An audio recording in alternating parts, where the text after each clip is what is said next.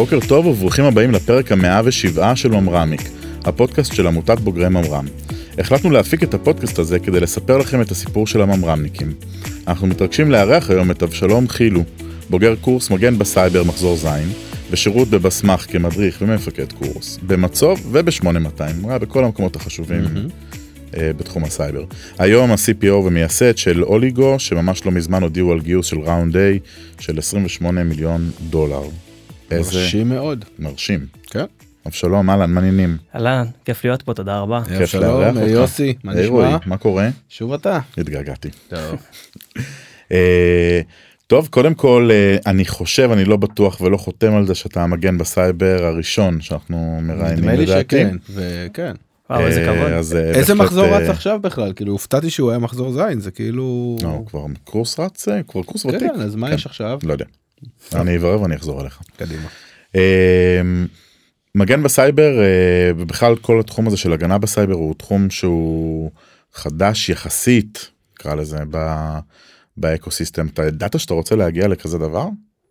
וואו, שאלה מעניינת. אז זה באמת חדש, גם בתקופתי שהייתי בצבא, זה היה עוד קורס שהוא יחסית חדש, ומה שבעיקר היום מדברים זה קורס תכנות, גם אחי הגדול עשה קורס תכנות, ושמענו כזה קורס מגן בסייבר, משהו חדש שיש בבסמך בשנים האחרונות, לא כל כך ידעתי למה אני נכנס, ושעשיתי את המיונים לבסמך, שמעתי שיש את הקורס הזה, ושמעתי קצת על התכנים, כמעט ולא היה אפשר להרחיב הרבה ממה שדיברו איתנו. זה היה נשמע מאוד מעניין, ואני ממש שמח שהגעתי לשם.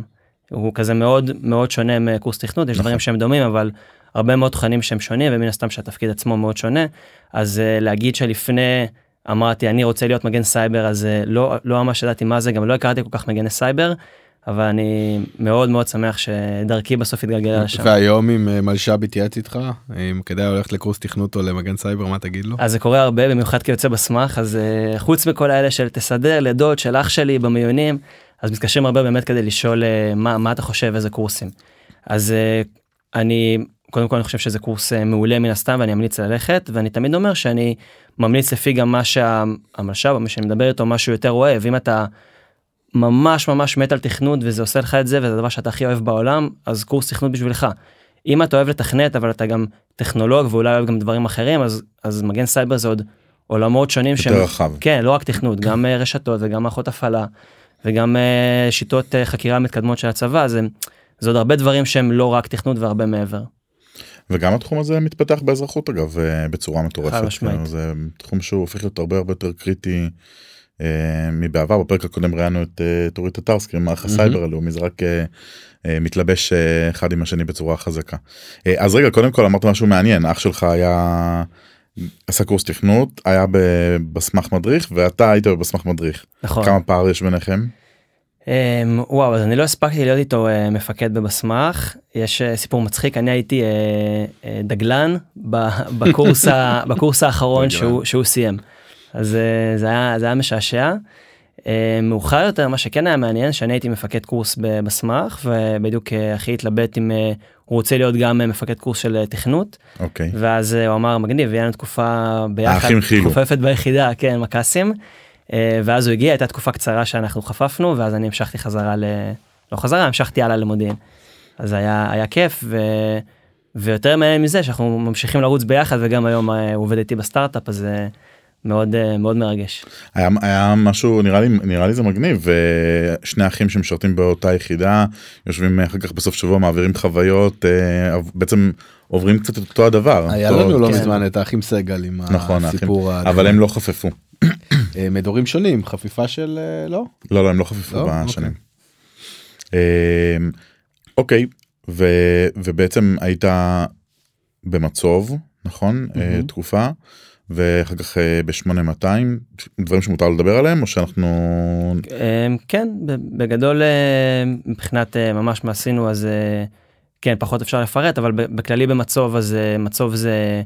יש שם זרוע סייבר גדולה שגם יחסית חדשה שמתעסקת בהגנת סייבר, איזשהו גוף שיותר מרוכז ותומך את כל הזרועות הגנת סייבר של כל הצבא, של כל החילות. ואחרי זה במודיעין הייתי בתפקיד של end zone, תפקיד של תקיפה. שחשוב להגיד אגב שמצוב היא חלק היום מחטיבת ההגנה בסייבר, שזה בכלל תחום שהיה מאוד מרוכז במצוב במשך המון שנים, והפך להיות כבר היום משהו מאוד מטורף באגף התקשוב, חטיבה שלמה, עמותת בוגרים שלהם. אז שאני התחלתי זה היה עוד איזושהי מחלקה, אפילו המחלקה הייתה חדשה, ולאט לאט זה הפך גם לחטיבה. כן. ואיך היה המעבר מהגנה להתקפה? וואו, זה היה מעניין, היה לי כמה מעברים, קודם כל היה לי את המעבר מבסמך כמדריך, שהייתה לי שם תקופה מדהימה, גם מדריך וגם מפקד קורס, רק הבסמך אני יכול לדבר שעות, ימים, אז היה לי מעבר אחד משם לתפקיד שהוא end zone הגנתי, ואז ממשהו שהוא הגנתי למשהו התקפי, זה היה מאוד מעניין לראות כמה התוקפים לא מכירים הרבה דברים שאנחנו מגני סייבר כן יודעים, או דברים שכדאי להיזהר מהם, שאנחנו יודעים שמגני סייבר מחפשים לצוד שם תוקפים, אז זה היה מרתק. בסוף לומדים הרבה טכניקות בהגנת סייבר, שבאמת זה מצחיק, גם עברתי שני קורסים שונים, עברתי גם את קורס מגן בסייבר, וגם קורס מאפס של תקיפה ב-8200, כמו חניך לכל דבר, ואתה רואה איך בקורס מגני סייבר כמעט ואין הרבה תכני תקיפה, זאת אומרת יש מעט, אבל לא כמו מערכת תקיפה שצהל עושה, ומהצד השני בקורס של התוקפים כמעט ולא מדברים בכלל על שום קונספט הגנתי.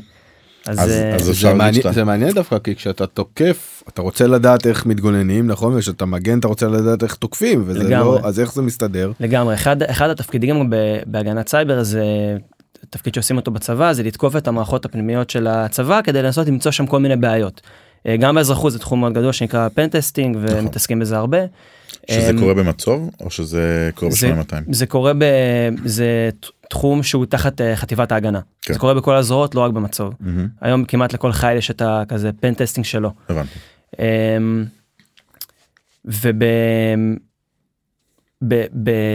אז כן, אז שהיינו בקורס מגן בסייבר, אז כן למדנו טכניקות של תקיפה קצת, כי חלק מהמגני סייבר מגיעים בסוף לתפקיד הזה, אבל דווקא בתקיפה ב-8200 לא נגעו בכלל בעולמות ההגנה, שכן, אני מסכים, יש שם...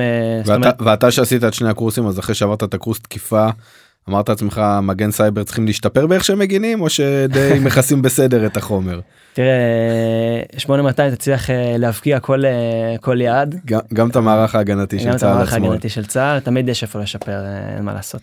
כן, זה משהו שהוא אינסופי. כן, הגנה בכללי זה עולם שהוא מאוד קשה. כל התהילה נמצאת בהתקפה, הגנת סייבר יש לך גם להתעסק בסוף עם בני אדם, מיליוני אנשים, בן אדם אחד עשה שטות אחת, טעות אחת, זה מספיק לתוקף כדי להיכנס, וקשה מאוד לפקח על הכל. נכון. היה תחנה בדרך לפני אוליגו? אחרי השחרור? הייתי סטודנט באוניברסיטה העברית, למדתי מדעי המחשב מדעי המוח, דרך אגב משם גם יצא השם אוליגו, ואז ישר לאוליגו. אוקיי. למה יצא משם השם אוליגו? אני פספסתי משהו? לא, עכשיו הוא יספר. כן, אז אני אספר, אז עוד לא ממש הסברתי מה אוליגו עושה, אולי נתחיל בזה רגע. אפשר, אני אספר בכמה משפטים, אז בגדול אנחנו בעולמות של אופן סורס סקיוריטי, אנחנו עוזרים לארגונים להשתמש בצורה בטוחה בספריות אופן סורס.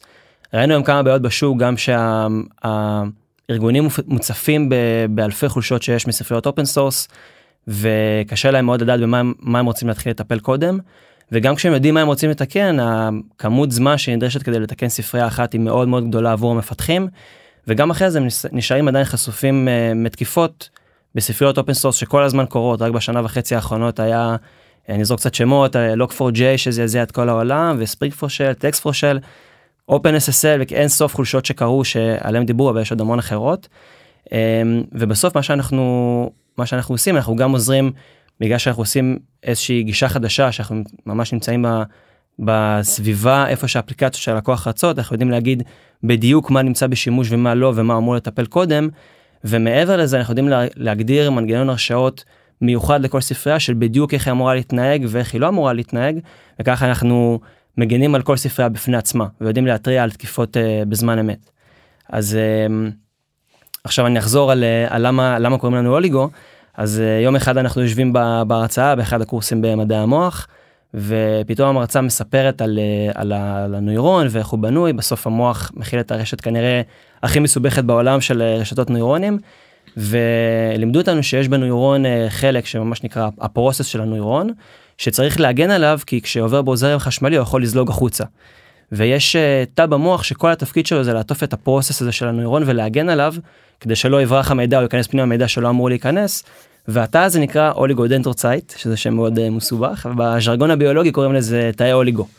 אז אפשר לומר שבדיוק כמו שאוליגו מגנה על נוירונים, אנחנו מגנים על ספריות אופן סורס בראנטיים. הבנת? עכשיו הבנתי. חיבור יפה.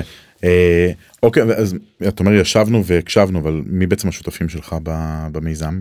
אז השותפים שלי זה גל ונדב, שותפים שהם הרבה לפני שהם שותפים, הם חברים הכי טובים שלי מגיל 0, ממש גדלנו ביחד, אפילו יותר מזה, ההורים של גל ונדב היו לפני 35 שנה שותפים לדירה כשהם היו סטודנטים לרפואה. אוקיי, גדול. אז זה משהו שהתחיל עוד הרבה קודם, ואנחנו ממש עושים כזה מגיל 0 הכל ביחד, גרנו במסערת ציון, הליכה אחד מהשני, הולכים ביחד ברגל לתיכון וכדורסל וצופים והכל ביחד, וזה היה תמיד החלום מאז שהיינו ילדים, וזה היה ברור שיום יבוא ואנחנו עושים את זה, לא היה לנו שום ספק שאנחנו צוות מאוד מאוד חזק, ופשוט יגיע היום ואנחנו נעשה את זה.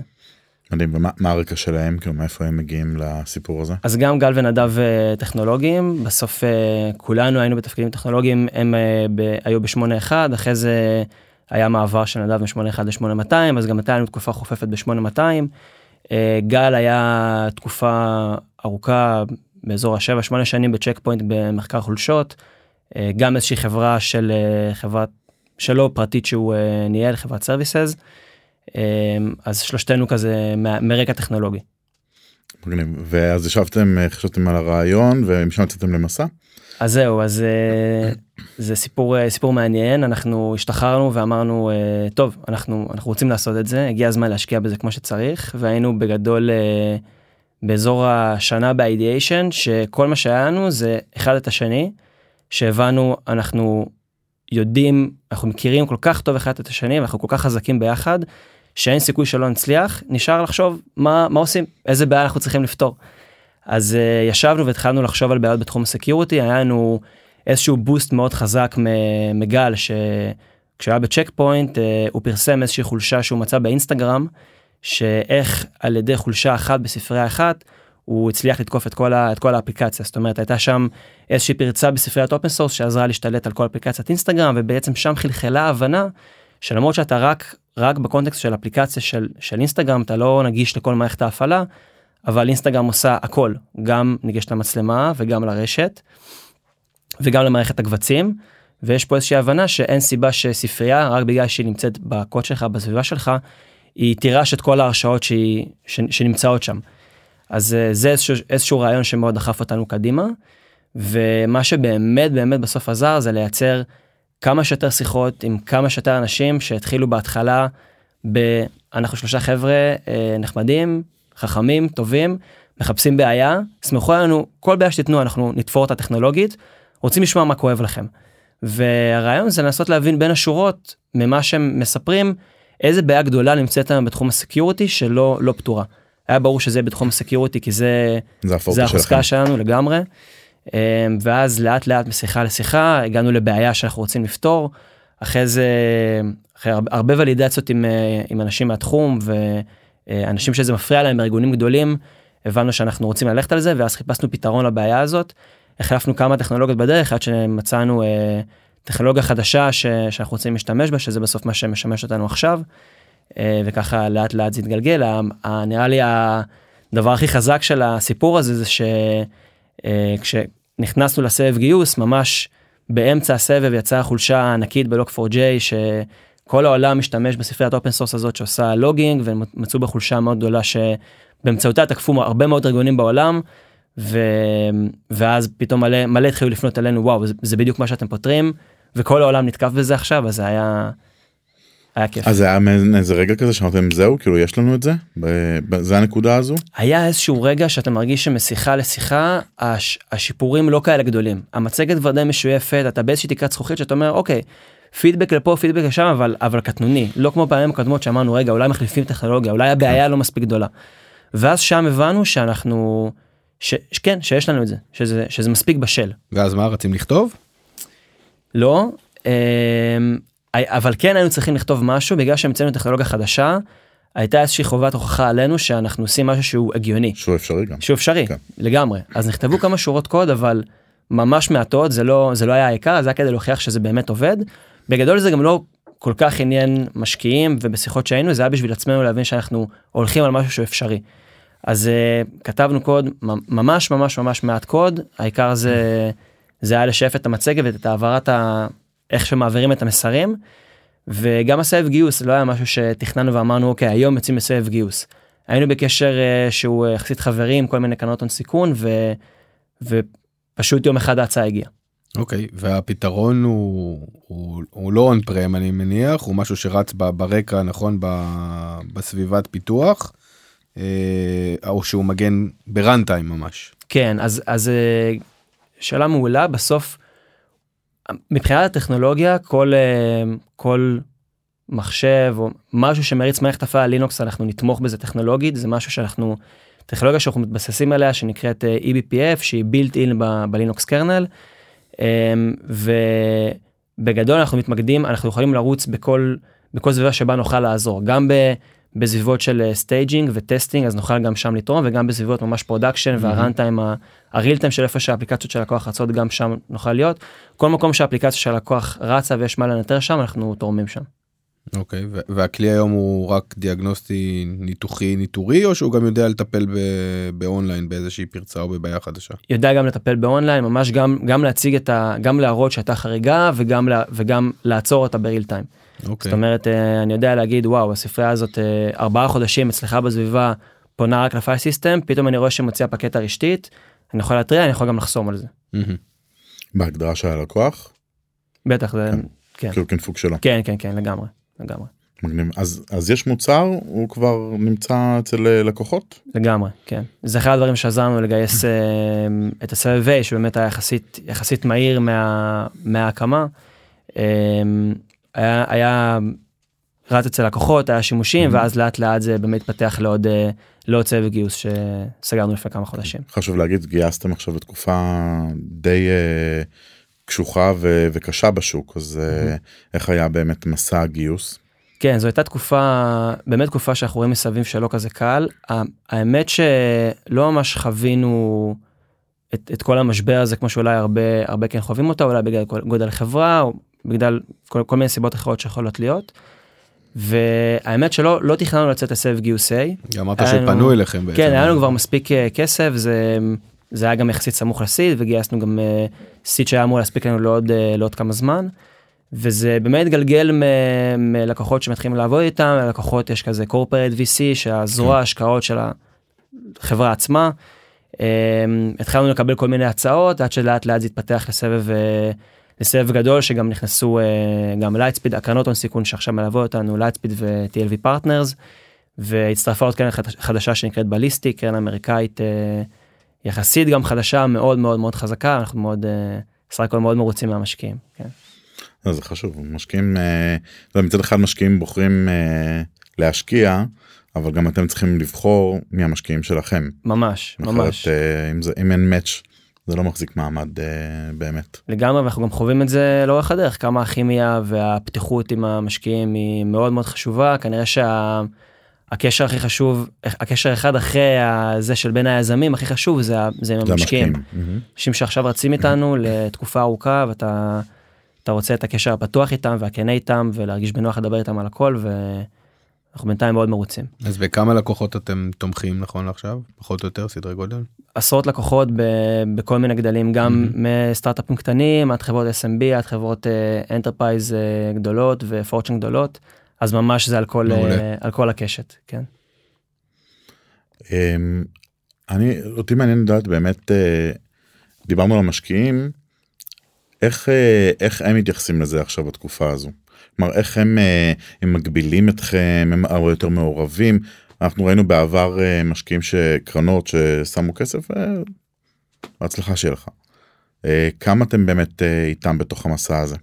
אז זה באמת אחת סיבות למה לבחור VC מסוים, או למה לא לבחור. באמת אנחנו רצינו קרנות שהן מעורבות ועוזרות ותומכות, והקרנות מאוד מעורבות. זה תמיד, קודם כל זה הפגישות השבועיות, יותר של נדב המנכ"ל שמדבר איתם פעם בשבוע, וזה באמת היכולת להתייעץ איתם על כל דבר שאתה צריך, גם מבחינה אסטרטגית, גם דברים שהם יותר טקטיים, ואפילו קרן שנכנסת בליסטיק, שנכנסו ב-A, עדיין הם מאוד מאוד מאוד מעורבים בכל דבר, זאת אומרת, לא רק אפילו הפרטנר שנכנס בהשקעה המשקיע, כל הפרטנרים בקרן מאוד עוזרים לך, ישר, מה אתה צריך, למי, איזה אינטרו לתת לך, למי לחבר אותך, בעיקר הנטוורק של הקרנות מאוד חזק, ובסוף זה אנשים שעושים את זה שנים, ובבורדים של הרבה מאוד חברות, והם יודעים להסתכל על התמונה מלמעלה, ולהכווין ולדעת מה, לייעץ מה נכון יותר ומה לא,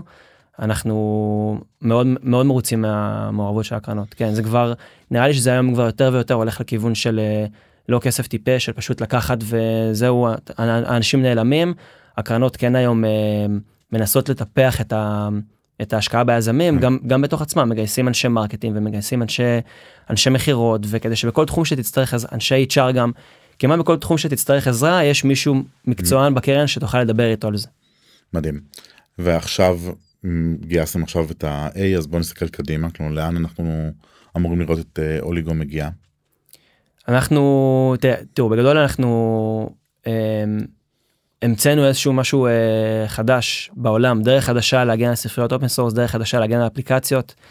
אנחנו רוצים לראות את זה מתממש יותר ויותר בעוד יותר לקוחות גדולים ובעוד יותר סביבות, ולראות את הדבר הזה קורה בסקייל גדול, שמאמצים את הגישה הזאת ושזה צובר תאוצה וממשיך להצליח. אז המטרה זה השוק בארצות הברית או שזה worldwide כזה? אז כבר יש לנו כמה לקוחות בשוק בארצות הברית, אבל אין ספק של הרבה יותר להתרחב בעיקר בשוק בארצות הברית, וכן, נמשיך לרוץ אתם מקימים שם פעילות? יש לנו כבר חברת בת בארצות הברית, כנראה שגם בעתיד יהיה מעבר של חלק מאיתנו באיזושהי צורה לארצות הברית. אנחנו רואים כשעובדים עם השוק האמריקאי זה עולם אחר לשבת בישראל לעשות את זה, ולהיות שם ולעשות את זה. אנחנו קצת חווים את זה, מאמין שעם הזמן אולי נרגיש את זה יותר נחוץ ונלך על זה, נראה איך זה מתקדם. כן, זה חלק מהתהליך אני חושב. כן. שאלה שמעניינת אותי, אתה CPO, אתה אחראי על הפרודקט בחברה, אתה מגיע עם המון רקע טכני, טכנולוגי, למה דווקא לפרודקט? אז זה הייתה החלטה מאוד מעניינת, נכון, אני ברקע שהוא מאוד טכנולוגי, אבל בסוף אנחנו ראינו כמה קשה בהרבה חברות אחרות שהפרודקט לא נמצא אצל אחד הפאונדרים לפחות בהתחלה, וראינו שזה מאוד נכון שיש אחד מהפאונדרים שלוקח את כל העניין של הפרודקט ומוביל אותו, זה הרבה יותר קל, כי כל הוויז'ן נמצא אצלנו, וזה מאוד קשה בהתחלה להביא מישהו שהוא לא חלק מהדבר הזה ולשחרר לגמרי, וגם ראינו בסוף את היכולת שלנו להתעסק בזה, זאת אומרת גם היכולת שלי לקחת ולהוביל את זה, שזה מעניין, בסוף אני כן מוביל את הפרודקט, אבל בסוף אני גם מוביל את ה-R&D, זאת אומרת אני מנהל גם VP R&D וגם פרודקט, אז בסוף זה איזשהו גוף אחד שסוגר execution קצה לקצה, כן, ואני מאוד מאוד מרוצה מההחלטה. כמה אנשים אתם בארץ, מבחינת החברה? 30 עובדים. וכמה מתוכם זה ה-R&D והפרודקט? מתוכם פחות או יותר 12 מפתחים ועוד שני PM'ים ומעצבת מוצר. מדהים, אז אתה בערך מנהל חצי מהחברה. משהו כזה, כן. וכמה ממרמניקים? יש לנו 3 בסמכניקים, ועוד כמה אחרים, אני לא יודע אם להגיד בדיוק איזה ממרמניקים, כי זה חלק מצוב, והיה כל מיני מעברים. מהמשפחה. אבל יש מהמשפחה, יש בוגרי קורס תכנות, בתכלס הזה, נראה לי ממרם, כן. באזור ה-6-7. ניסית לתפוס אותו על חם, והוא הראה לך מה זה. למה? רק אומר. זו הייתה שאלה מוזמנת מפרגנת, על מה אתה מדבר? ובאמת מבחינת בקטע הזה, באמת לגייס אנשים שהם מתוך נקרא זה רגע המשפחה, זה מאוד עוזר, אני מניח, לרוץ מהר. ממש, בסוף אחד היתרונות בממרם, בכל היחידות של ממרם, בסמך, לא משנה, בכל היחידות שנמצאות שם, זה כל הזמן אומרים, ההון האנושי, וזה נכון, אתה נמצא בסביבת אנשים שהיא מאוד חכמה, ואתה יוצר קשרים חברתיים, וחשוב מאוד מאוד לטפח את הקשרים האלה, ובגדול הודענו לכל החברים עוד בצבא, יום אחד אנחנו עושים סטארט-אפ ואתם תבואו, אנחנו לא שואלים אתכם אפילו, וזה הלך וקרה. אז באמת להיות ביחידות האלה זה מאוד מאוד עוזר אחרי זה בגיוס של האנשים, וזה באמת אנשים שהם מהטופ, לא רואים דברים כאלה ברמה עולמית. כן, קל יותר בסוף לסמוך על אנשים שאתה מכיר, או אנשים שאתה יודע שגדלו על אותם נושאים מקצועיים, או ניסיון מקצועי שהם צוברים בדרך. אין גיוס יותר טוב מבן אדם שאתה אומר, עבדתי איתו בשנה, שנה וחצי, שנתיים, אני מכיר אותו, הוא גם בן אדם מדהים, והוא גם מוכשר מאוד במה שהוא עושה, זה הדבר הכי הכי חזק, אנחנו כל הגיוסים, כמעט אפילו עד עכשיו, שאנחנו כבר יחסית גדולים, זה כמעט ולא היה איזשהו בן אדם שלא מכיר וריאל מקצועי, אנחנו בטוח עוד נגיע לזה, וזה עוד יקרה, אבל עוד הצלחנו כרגע עם הקשרים שלנו. להביא את האנשים. כן, להעמיד חברה שכבר שנה וחצי מפתחת מוצר ומוכרת אותו, שזה מגניב, בתכלס כולם זה אנשים שאנחנו מכירים, בגג זה חבר של חבר, לא הרבה יותר מזה. תגיד, אתה מדבר, אנחנו לא מצלמים פה, כן, אבל אתה גם מאוד נינוח וגם מאוד מחייך, וזה מרגיש כאילו אתה עובר חוויה מאוד מאוד טובה עם אוליגו, אבל כל מי שהוא יזם דה פקטו מכיר שהדרך היא לא ורודה, וכן נשמעים שזורקים עליך חצץ ועוברים תהפוכות. מה אתה רוצה שיקרה לך? הולך לו טוב, מה? לא, אני רוצה להראות למאזינים, רואי, את הסיפור המלא. אבל יש גם כאלה שזה הולך להם טוב מההתחלה עד הסוף, זה בסדר. אבל אולי יש קשיים גם. תראה, אני למדתי בסמך שלא משנה איזה יום עבר עליך, אתה נכנס לכיתה ואתה מעביר שיעור, אין, אתה משאיר את הכל מאחורה, אתה בן אדם אחר, אתה נינוח, אתה רגוע, ואתה עושה את זה כמו שצריך. אז חלק מהדברים הטובים שלוקחים איתך ביחד במסמך. לא, אבל תראה, ברור, הדרך היא קשה, יש המון קשיים בדרך, מן הסתם זה לא כזה קל, כל המסע הזה הוא רכבת הרים אחת שלמה, ומלא תהפוכות, כל סבב. אגב, רואי, אפילו בזה שהוא מנהל 15 איש, וגם פאונדר, שזה עוד אתגרים, אני בטוח שהיום שלך הוא מאוד לחוץ ומאוד מורכב, ועמוס. לגמרי, לא דיברנו על זה כל כך, אבל פאונדר זה עוד, אני רואה את זה כעוד תפקיד בפני עצמו, בלי קשר לתפקיד של CPO, וכן, כל הזמן זה בתהפוכות, כל גיוס כסף שהיה זה על איכות השערה, שאתה לא יודע עוד שעה לאן זה ממשיך, וזה בכל דבר, בעובדים, ביום יום, בעבודה מול הלקוחות, אז כן, מן הסתם יש המון המון המון אתגרים, זה מאוד כיף ומאוד עוזר שיש לי את הצוות שלי, שזה נדב וגל, שאפשר לחלוק את זה איתם ולשתף אותם. הרבה פעמים שמענו המון סיפורים של תפקיד המנכ"ל הוא מאוד בודד, תפקיד הפאונדר הוא מאוד בודד, לא משתפים, לא מדברים על הכל, לא מספרים על הקשיים. אז אני חושב שלנו זה מאוד עוזר, שאנחנו חברים, פשוט חברים, כן, ומדברים על הכל, יודעים להתווכח, יודעים לריב, יודעים להשלים מהר, וכיף שיש מישהו לחלוק איתו את כל האתגרים האלה, שנמצאים כל יום, מיליון. אני חושב שזה מוריד פשוט באמת מהעומס הנפשי, כשאפשר לחלוק אותו ולשתף אותו, ואם באמת יש טראסט מאוד גבוה עם הפאונדרים אחרים, זה אגב לא חייב להיות חברי ילדות, אבל אם אתה יכול באמת לחלוק ולשתף בצורה פשוטה, אני חושב שזה מאוד, מאוד עוזר. תגיד, יושבים בטוח בבית אנשים, או באוטו כנראה, מאזינים, שרוצים להיות יזמים, רוצים לקפוץ למים. איזה טיפ אתה, מה הניסיון שלך? מה שני טיפים שלך ליזמים שרוצים לקפוץ? אז אני יכול להגיד קודם כל שיש מיליון דרכים שונות להקים סטארט-אפ ולהיות יזם, ולכל אחד זה עבד בדרך משלו.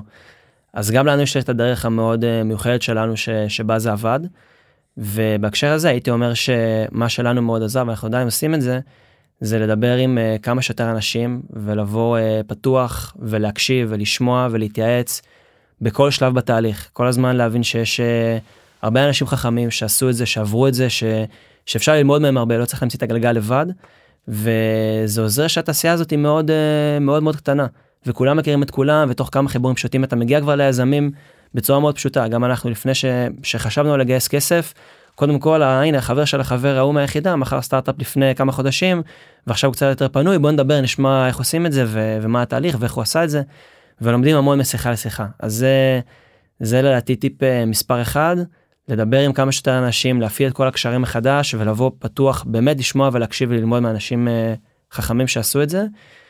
ויחד עם זאת, אולי אני קצת מסתייג, ומשהו משלים לזה, בסוף גם לדעת איזה טיפ מבין כל הטיפים האלה לקחת. כי אחד מהטיפים הכי גדולים שאנשים אומרים היום, זה לך תעבוד בסטארט-אפ קודם, תבין, תכיר את האזרחות, תראה איך זה עובד, ואז הגיוני שתקים סטארט-אפ, שזה טיפ שהוא מעולה, אבל עובדתית לנו זה לא היה נכון הסטיפ הזה. לנו היה נכון ישר לקפוץ למים ולהתחיל לעשות את זה. אז גם מבין כל הטיפים, לדעת לברור וקצת עם האינטואיציה להגיד, אוקיי, כולם חכמים, כולם נבונים, אני בוחר בסוף בזה, כי אני חושב שזה לי הכי מתאים. כן, בסופו של דבר אמרת, נראה לי, גם בהתחלה, שיש מיליון דרכים לעשות סטארט-אפ, באמת אין קוקבוק, באמת אחד. לגמרי. כל אחד עושה את זה בשיטה שלו, וזה מתאים לפרסונות, לרצף השותפים שמחוברים למיזם, אפילו אפשר להוסיף עליהם את המשקיעים, זה מייצר איזשהו משהו, ונכון, כנראה אם היית הולך לעבוד איפשהו לפני שאתה מקים את אוליגו, כנראה לא היית מקים את אוליגו. כאילו זה כנראה כן. מה שהיה קורה. הגיוני. שאלה האחרונה, יש לנו זמן. אוקיי, אז אני אשאל. איפה נראה אותך בעוד 5 שנים? אותך, את אוליגו, את שניכם? מצפה לראות את אוליגו גדלה משמעותית, לראות אותי עדיין בתוך אוליגו, ממשיכים לעשות, ממשיכים לשנות את העולם, בערך שצריכים להגן היום על ספריות אופן סורס, ושצריכים להגן היום על אפליקציות בקלאוד, לראות את זה צובר תאוצה יותר ויותר בעולם, להפוך לחברת ענק בתחום, חברה שבאמת... זה המטרה? חברת ענק, חברה משמעותית בשוק? שפותרת את הפיין הזה בצורה יסודית מהשורש, ולראות איך באמת אנחנו צריכים לעזור לארגונים בעולם, להשתמש נכון בספריות אופן סורס, בצורה בטוחה. תגיד, מה האתגר האישי שלך בתוך הסיפור? מה הדבר שהכי נותן לך את הדרייב לעשות את זה? נראה לי שזה שני דברים שונים, האתגר והדרייב. אולי נתחיל מהאתגר. אחד מהאתגרים, נראה לי של שלושתנו, זה איך בהתחלה אתה צריך למלא את כל הפונקציות שצריך להיות בחברה. אתה גם HR ואתה גם מרקטינג וגם סיילס וגם מנהל משרד, וגם צריך להוביל את ה-R&D וגם את הפרודקט, וצריך לזהות נכון כבר מתי צריך להיות הגיוס האסטרטגי הבא לדבר הבא. כמעט תמיד זה תופס אותך מאוחר מדי, אתה מרגיש שאתה משקיע מלא זמן במרקטינג, הייתי צריך לגייס את זה עוד כבר מלפני חודש, ועכשיו אתה רוצה למצוא את הבן אדם המתאים, אז זה מעניין, זה כמו איזושהי מלחמת שורות, שכל הזמן אתה מקדם חייל אחד, וצריך להמשיך למדוג לשאר. אז זה נראה לי אחד האתגרים של שלושתנו, גם אני, גם נדב וגם גל, כל הזמן להיות על זה. והדרייב שלי ברמה האישית זה העשייה, זה פשוט עשייה שהיא מטורפת, זה ליצור משהו שלא קיים מאפס, ולראות את זה צובר תאוצה, ולראות איך החלום הזה הולך ומתממש, זה הרגשת סיפוק גדולה, וזה מניע כל יום מחדש, היצירה של כמו כזה יש מאין, של משהו שלא היה, ומה שהולך לשנות עכשיו את העולם בתחום הזה. מדהים. אז אני מאחל גם לאוליגו שבעוד 5 שנים נראה פה חברת ענק, ואני מאחל לך שתמשיך ליצור יש מאין, אני חושב שזה באמת כיף לקום בבוקר בצורה הזו. תשמע, לפי מה ששמענו פה, הדרך בטוחה. touch wood. תודה רבה. תודה רבה. תודה אבשלום, תודה רועי. תודה. נראה בפרק הבא.